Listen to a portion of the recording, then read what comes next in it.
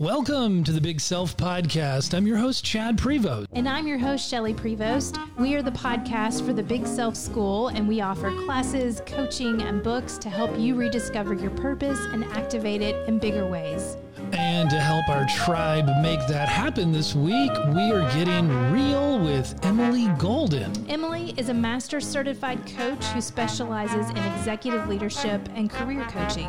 She has 17 years of corporate human resources experience, practical experience for more than 2,500 hours of coaching, and a deep understanding of the human mind, spirit, and human potential. And if you listen closely to this podcast, you will recognize that she is confident she knows what she's talking about. You can just hear the passion behind what she is saying. Her clients, they range from seasoned executives to emerging leaders to career changers they utilize her support to close the gap between where they are and where they want to be. Just like, well, we all are trying to do that.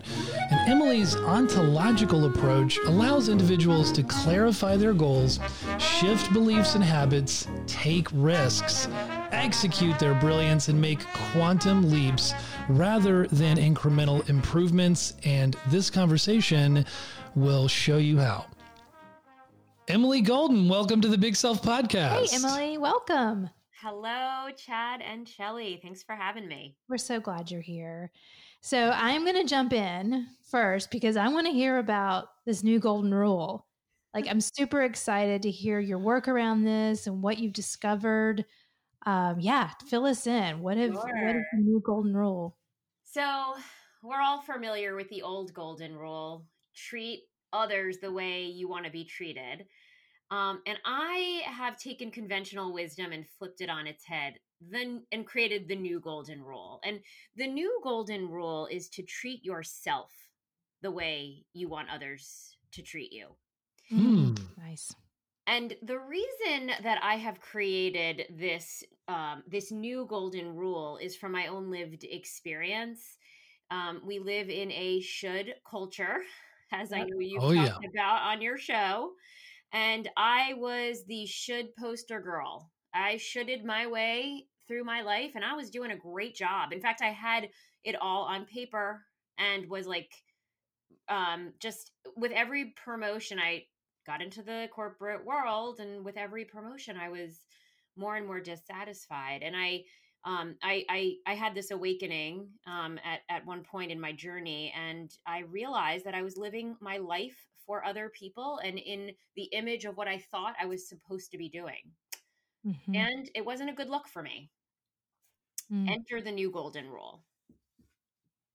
Yeah. And does it have anything to do with your last name being Golden? Well, it is a play on the last name. I am very fortunate to have married a man with the last name Golden.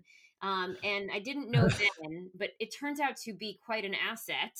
How convenient. Right. Right. No, it's just great. So can we get personal for a second? Oh. So I'm totally nodding my head off, yes. I think I know from my own lived experience where I learned this shoulding myself. Mm-hmm. What about you? What messages did you pick up? How did that become kind of your operating manual? Sure. So I talk about this a lot in the book, The New Golden Rule. And I look at kind of, there's two different types of people in the world, and I'm really oversimplifying, but there's the easy road and then there's the bumpy road people. And I'm a bumpy road person. So I was born and immediately at birth, my parents were told I had cerebral palsy because I had my head was laying in a very strange way on my shoulder. Fast forward, I have an invisible disability, a connective tissue disorder called Ehlers-Danlos syndrome and Klippel-Feil syndrome, which means I am missing 6 discs in my cervical spine. Okay. So that sounds like a lot. Oh, it's a lot. And at the beginning of my life, my parents were scared to hold me. They were scared to hurt me. In fact, my aunt told me recently that she remembers when I was 9 months old coming to visit, and I looked like I was in so much pain, and like she was walking that line between wanting to hold me and comfort me, but not wanting to hurt me. Mm-hmm. And so I share that because that was the beginning. And then I went to school, and I had a lot of friends, and I was friends with really smart kids, and academically I could not keep up. And it just didn't add up. My mom was like, she's smart, but something isn't clicking. So fast forward, diagnosed with learning disabilities. And I was in and out of doctors' offices and psychologist office trying to figure out what the heck was wrong with me. At Once they figured out what the issue was, and I got the right tutoring, I started to get good grades. And then something interesting happened. As my body matured, I actually became kind of attractive, and I don't say that like I wasn't so self-assured about this, but my mom would tell me like you're pretty, and my father would say like you're actually attractive. Like this is surprising. I'm not just saying this because I'm your mom or dad, right? Right. And I'm not just saying that, right? And I was like, oh, I became kind of popular.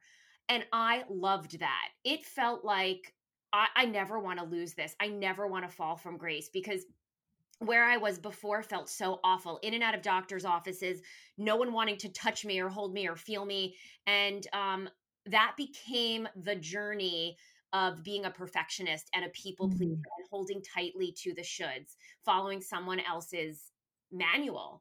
And I did it really well. So my lived experience is this bumpy road. Now, I went ahead, I went to the quote unquote right college my father went to, my sister went to, and then I got married to the right quote unquote right guy. He happens to be the right guy. I'm lucky for that.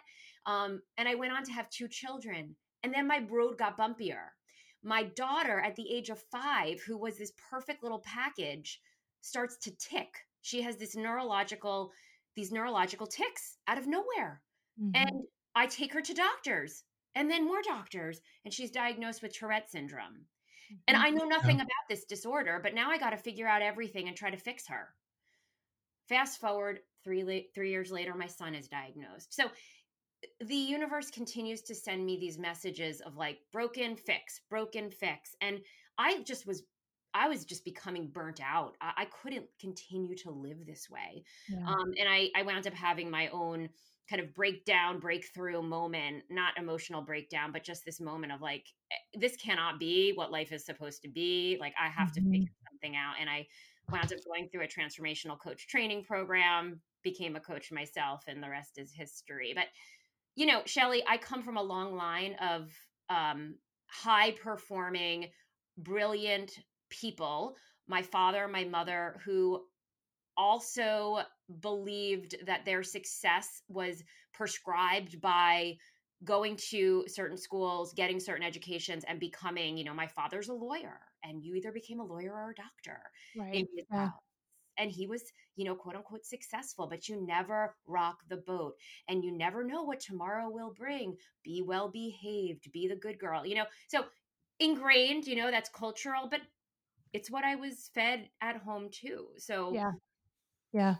So how did you make that shift from this people pleaser who, figured out, the strategy of, okay, so safety for me or acceptance for me is that I have to figure out how to please people so that I want to go back to what was.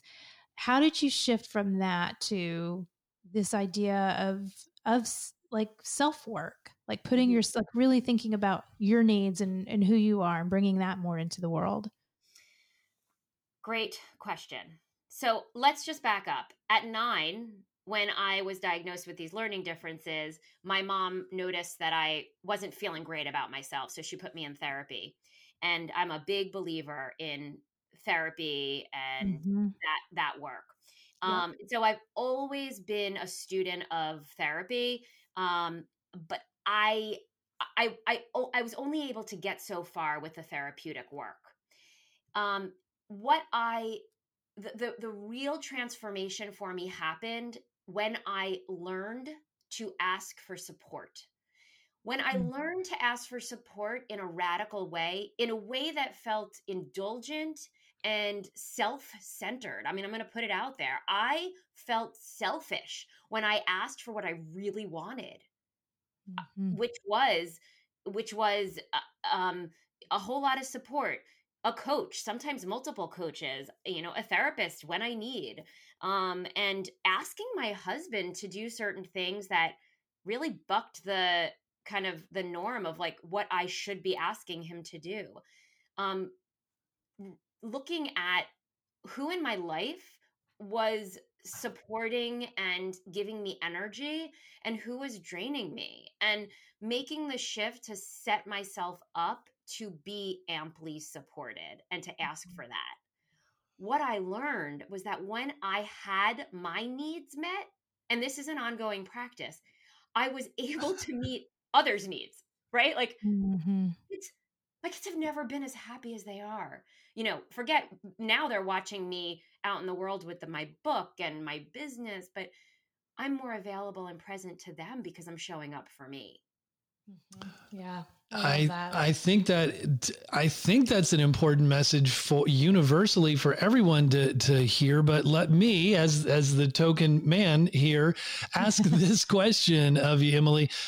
Well, so don't men, culturally, as well as perhaps just microcosmically, don't men already put themselves first? I don't know how much this message you kind of are like intending for women to hear, or do you believe that just this is for everyone?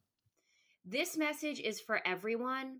And it may occur on the outside, like men put themselves first. Half of my clients are men, and I will tell you that they don't put who they truly are first.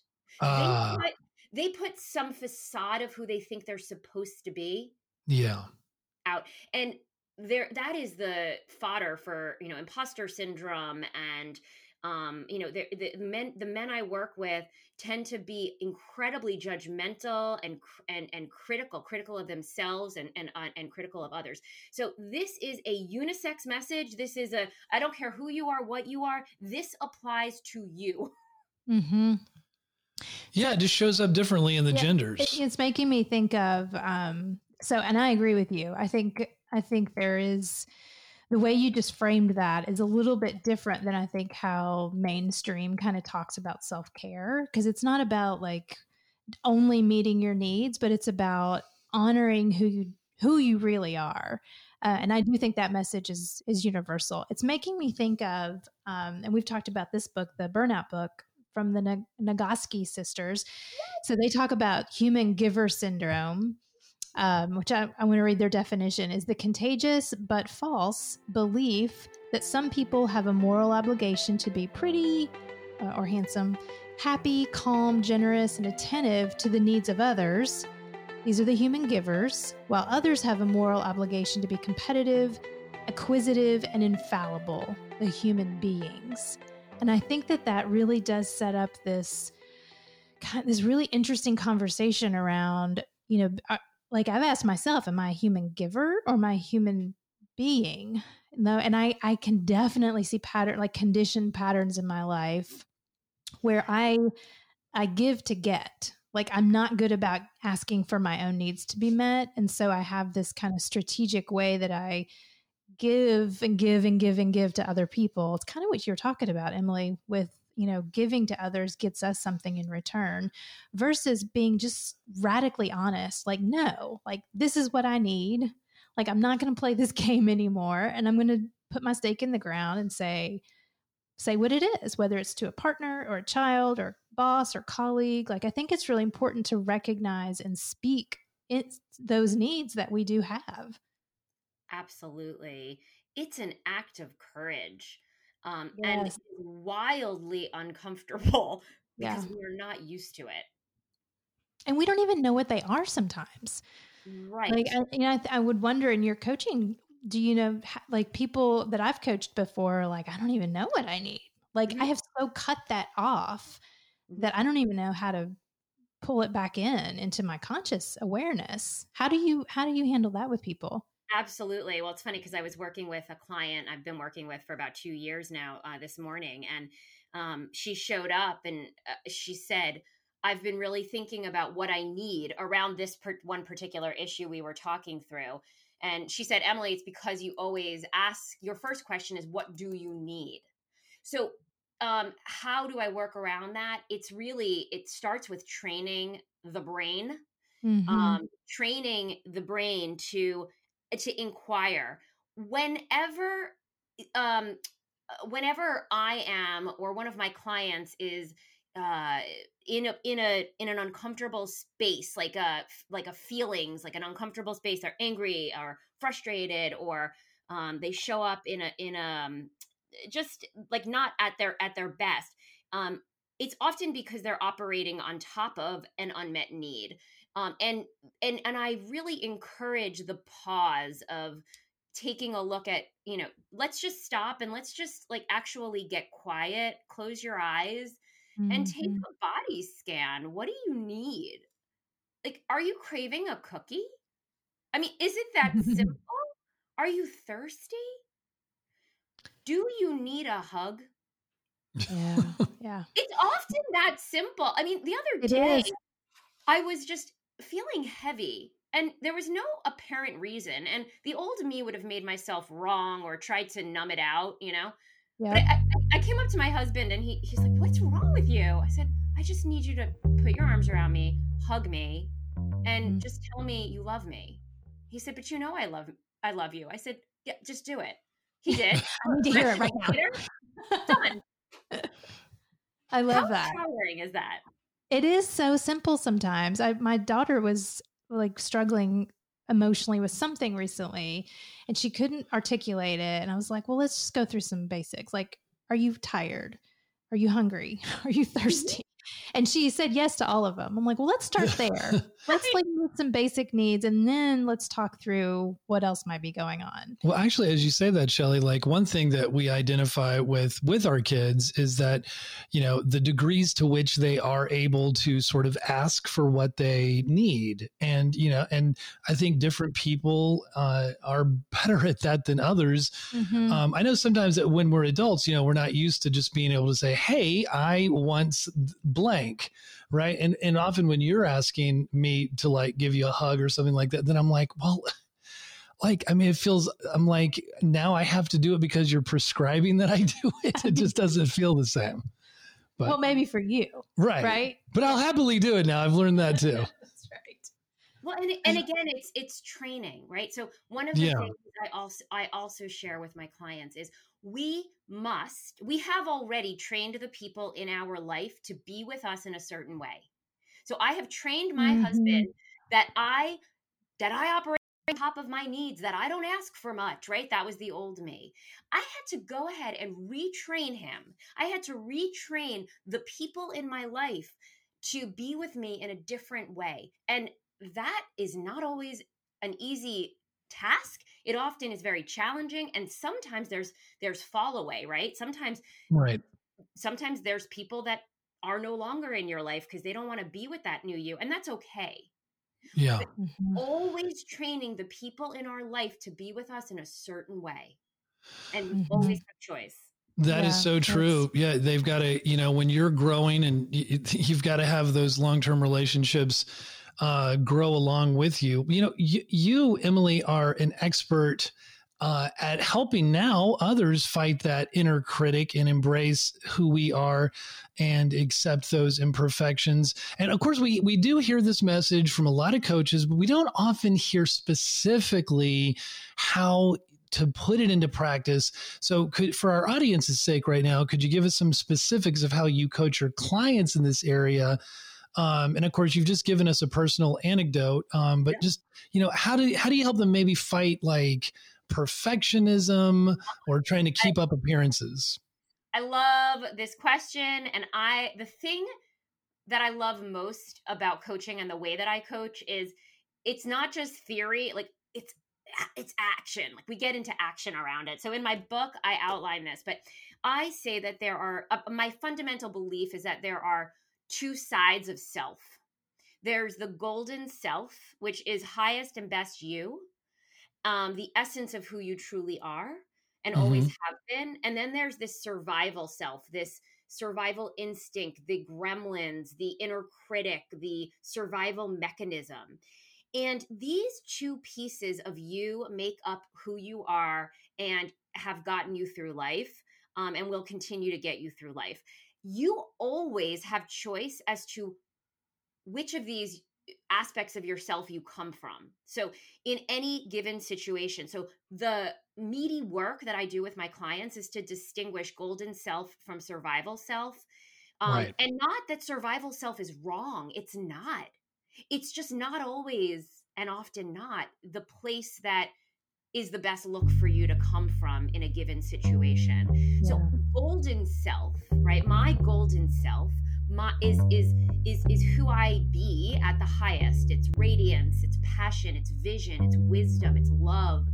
I know this like the back of my hand. When I am in doubt, this is what I go back to, these words, and I root myself in them. I ground myself in them. I ask the question, what would vision do in this situation? The survival self, I tend to have a bit of an addiction for the drama. I love me some drama. Oh, really? Yeah. And so I'll get hooked in that. I run from the drama. What'd you say? I think I run from the drama. I don't know about that. Well, that's a marriage counseling, podcast some other time. So that's funny. But we actually come up with fun names for the survival self. Like I have a client who's one of her survival self names is Controlled Avalanche, because she is a control enthusiast like myself, and she tries to be so controlled, and she's operating on top of so much with that. So it's really just this distinguishing and giving the client the choice is a powerful experience. Mm-hmm. I like that. Yeah, I guess I could resemble the controlled avalanche at times. Yeah, I think mine is the inner bitch. That's my survival, like where I just like unleash on people to back everybody away. I think that's mine. So I want to talk for a second about confidence. And I feel like this is really important. So we've been doing some market research even recently, and we've been looking at trends in personal growth development over the next 5 to 7 years. And it's really interesting. So they're talking about stress management is becoming less of a sector, like maybe because it's saturated, and more people are looking for confidence coaching around confidence and kind of stepping into, it sounds like the space that you're working in. So I think that's really cool. But like the confidence to clarify your own needs and then communicate them and then figure out some type of pragmatic way to maintain them. How do people do that? Like, how do they find that confidence? So first off, it makes me giggle, because this idea that confidence is this thing that I must find, and once I find it, then dun, dun, dun, right? People come to me all the time and they're like, so Emily, what I need is help finding confidence, and then I'm going to be able to ask for that raise, or I'm going to be able to go out and get that job, or once I have the confidence, then I'm going to leave the marriage. Then I'm going to do that thing, right? Yeah. And unfortunately, they've got it backwards. And so this is where I get to mess with their thinking, which is one of the things I love to do. So confidence comes from taking action and being willing to fail, getting back up, and then taking action again, being willing to fail and getting back up and taking action again. So confidence is the result, is the result of taking the action. And it is a byproduct. So it's like the cool hand Luke approach. Kinda. I don't get that. Losing reference. and like winning from losing. Or no? I don't know. He got beat and fell down and got up again and again. Yes. Yeah. I mean, but you have to build up some resilience to be able to do that, right? You have to. So, and I always think about our children, right? Our children are put into situations where they are told, go fail, go fail, right? They're learning. Like, how do they learn? They fail, they make mistakes, and their comfort zone expands and expands and expands because we are pushing them to fail and learn and grow and fail and learn and grow. And they're building confidence and their world is getting bigger and bigger and bigger. And then we hit adulthood, excuse me, and then it stops for many of us, right? It stops and we're like, I don't want to be uncomfortable. I don't want to put myself in a situation where I might fail. The amount of people that I talk to that say, I am so afraid of failing. It's the fear of failure. That's the thing that's holding me back. Well, the good and bad news is you're right on the money, and the way to work through it is to expose yourself to it. This is why a coaching partnership with a skilled coach or a trainer or whatever it is that you're working on, you don't expect that you're going to be able to do this alone. And that's not to say I don't have faith in people. It's just like we can't read the label from inside the jar. We can't see our own stuff from inside. Yeah. So we need that support from outside to call us forth and say, hey, you said last week you were going to do X, Y, and Z, or say X, Y, and Z, or not say X, Y, and Z. And how'd that go for you? You didn't do it? What happened? Right? And it strikes me what you're saying is a lot of people want kind of a template. They want to, paint by the numbers kind of approach to solving their problems, which strikes me as whether you're an adult or a kid, like kind of a fixed mindset approach. And you're trying to say, hey, break out of that and get into some growth mindset. 100%. The thing my clients hear from me all the time is, I'm not in this for the fix. If you want to fix, you can go out and Google 10 steps to breaking through imposter syndrome, or 5 steps to breaking through imposter syndrome. And look, I get it. It's kitschy and everyone likes the 5 or the 10 steps. We live in a culture of fix, fix, fix, fix, fix. And fix fast. I'm sorry? And fix fast. Fix me fast. Fast. Yeah. And I will tell you, as the living product of fix me, fix me, fix me, it is a bottomless pit. I'm not in the business of fixing. I am in the business of transforming. That's work that is worthy of anyone. I like that. And that is, it's a process. I do too. I love that. I'm thinking about the situation with your husband and going to him and saying, hey, I really need a hug. Just say, you love me.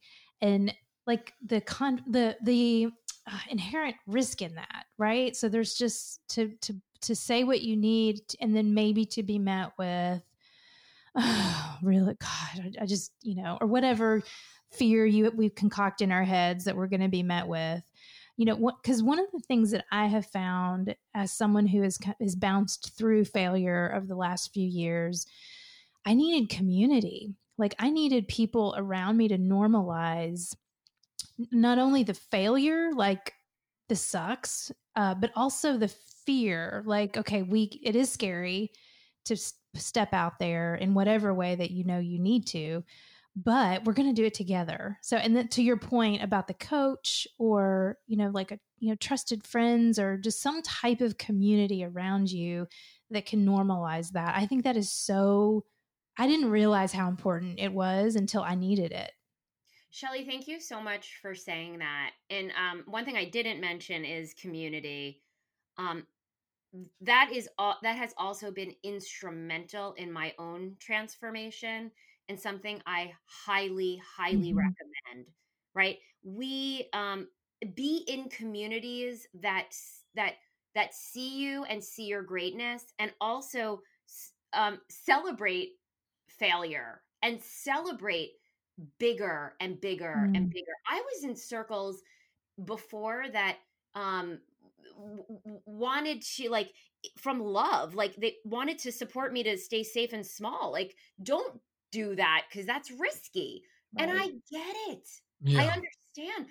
And I today just started a mastermind with 4 other really powerful women, and we are supporting each other to break through in each other's businesses. And what cool. I asked for is call me forth. Here's the games that my brain will play. community is so incredibly important. Wow. Yeah. Well, that sounds like fun. It's this balance between the safe place, but also I'm pushing you out of the nest a little bit. Like I want you to see the vision that is calling you forth. I love that. Well, okay. And, while we're at, so it takes, and this is similar to the questions we've just posed, but it's maybe a little bit different. Just being willing to admit you failed at something not only takes vulnerability and a little bit of inner self-confidence, but it also requires self-awareness. Some people are just, especially with our culture, we're just in denial about like even just admitting to ourselves that we might have failed at something. I'm just wondering, Emily, how do you lead people to accepting that they failed, being willing to even be vulnerable enough in the first place, maybe to even have that community? How do you lead? And maybe they just need to be kinder to themselves. How do you lead them to that? I love this question. And in my book, I talk about emotional intelligence, and self-awareness is one of the 4 key emotional intelligence composites that I think is so incredibly important. First off, in a coaching relationship, in a coaching partnership, I always tell my client, I'm here to serve you, not please you. And that means I'm going to say things sometimes that are going to be triggering or to you potentially, or I'm going to hit you between the eyes with the reality of what I'm seeing on the outside that you may fight me on or disagree with, and that's totally fine. And it's in service of me supporting you to become more aware. It is not unusual for people to not recognize the impact of their words, their way of being, their actions on others. So I will reflect it. That is part of my job. I will also, I think one of the ways, by the way, that I'm able to do that and do that safely is creating deep, trusting relationship where the client is willing to hear it. Yeah. And know that it's coming from a loving place. The reason that I think self-awareness is kind of batted away is because there's fear. Like, I don't want to look there. If I look there, then that means I have to admit I'm wrong, or maybe I'm bad in some way, or I'm flawed in some way. And then maybe I have to take a different action. And I don't know how to do that. So it's a lot of, to your point, then what are you afraid of? And it's okay to be afraid. Let's hold hands and look together. Let's explore and dive in there together. Mm-hmm. It all begins and ends with self-awareness. Yeah. It does. Can you tell us a little bit more about your book? So I know that because the self-awareness component, the emotional intelligence component to this, I'm curious what other parts of this, the golden rule, what did we call it? The new golden rule. The new golden rule. Is it out, or is it just coming out? It's out. The new golden rule is out. You can get it on Amazon, BarnesandNoble.com, and WarrenPublishing.net. So the book is essentially, it's 3 parts kind of woven together. The first part is my story, and I talk about the bumpy road and my own journey. The second part is my coaching process. So high level, the golden survival self, and the way that I support my client to create the vision for the work that we're doing. And then the third part is client vignettes. So I like to be able to provide concrete examples of how the work has actually been applied. And then throughout, emotional intelligence is weaved into every chapter. So specifically self-awareness, interpersonal relationships, emotional expression, and this may be old school now, according to your new research, stress tolerance. I think it's still a thing. Oh no, stress is still. It's an ongoing process, like you said. I think that research may have been done pre-pandemic too. So got it. Very good. Yeah. Well, that's awesome. Great. We're going to celebrate your book a little bit more. We'll put it on the show notes. It's a handsome book. Got a lot of testimony. You know, people are, they're bragging on you. I think that what you're doing is some powerful medicine, not just the Band-Aids that a lot of people are looking for. But Emily, one thing that you say too is you're like, this is a process. I still have to work on myself. What are some practices or routines that work for you? So this is a process. There is no there. It is here. Present moment. First practice. Be where you are. Acceptance of the present moment. So some of the simple practices in my life. First off, my dogs are my grounding being source for me. I have 2 dogs and I spend time with them every day, just cuddling. And that is extremely important. Are they golden retrievers? They are not, but they're Australian Labradoodles. It would be perfect if they were golden doodles or golden retrievers. Mm-hmm. We'll work on one day. And you're saying there's no golden pot at the end of the rainbow? You have to stop. Okay. The gold is here now. Right. There we go. I like it.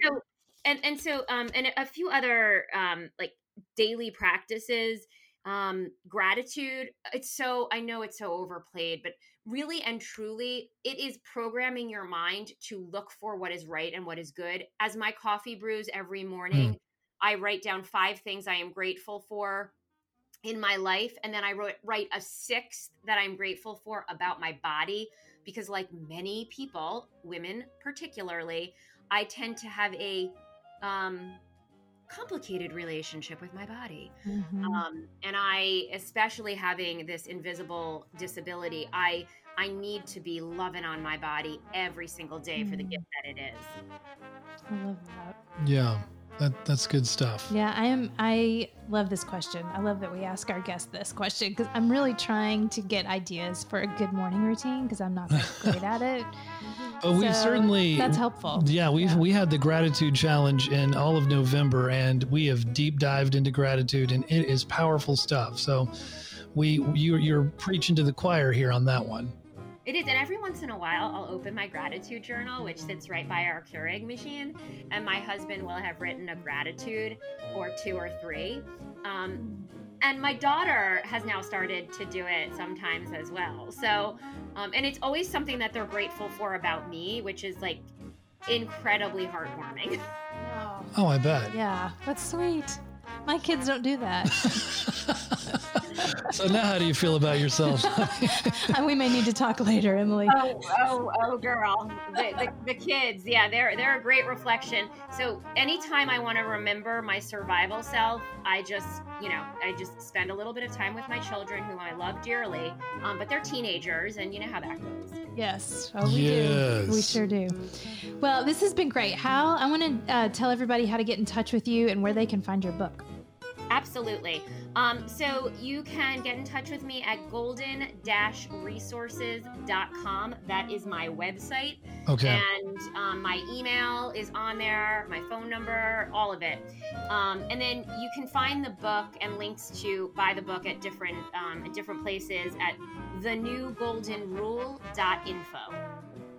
Yeah, that's where I saw a lot of those testimonials. And we'll link all this up in our show notes for people. Everywhere books are sold around the world. Well, this is great. So thank you so much for being here and being in this conversation with us and being a part of our community now. Like you're one of us. You're a big selfer. Yeah, this is right in line with our audience is going to dig this big time. Well, I just want to thank you so much for inviting me into your community, for having me on today, and really at the highest level for the work that you're doing in the world, the content that you're putting out there. We need more people doing this kind of work. So thank you so much. Well, thank you. Yeah. Absolutely. Likewise. Let's do this again sometime. And thank you so much for being on, Emily. Thank you. This episode was brought to you by Big Self School. If you've been a part of our growing community from around the globe, 54 countries by last count. We love your presence and are so glad you are listening. I hope that the process is making a difference in your life. We have one small ask that will make a big difference. If you would be so kind as to help our online visibility by giving us a review on Apple iTunes, we would be deeply grateful. Your support in this one small way will make a big difference. So we thank you in advance, and we will see you next week.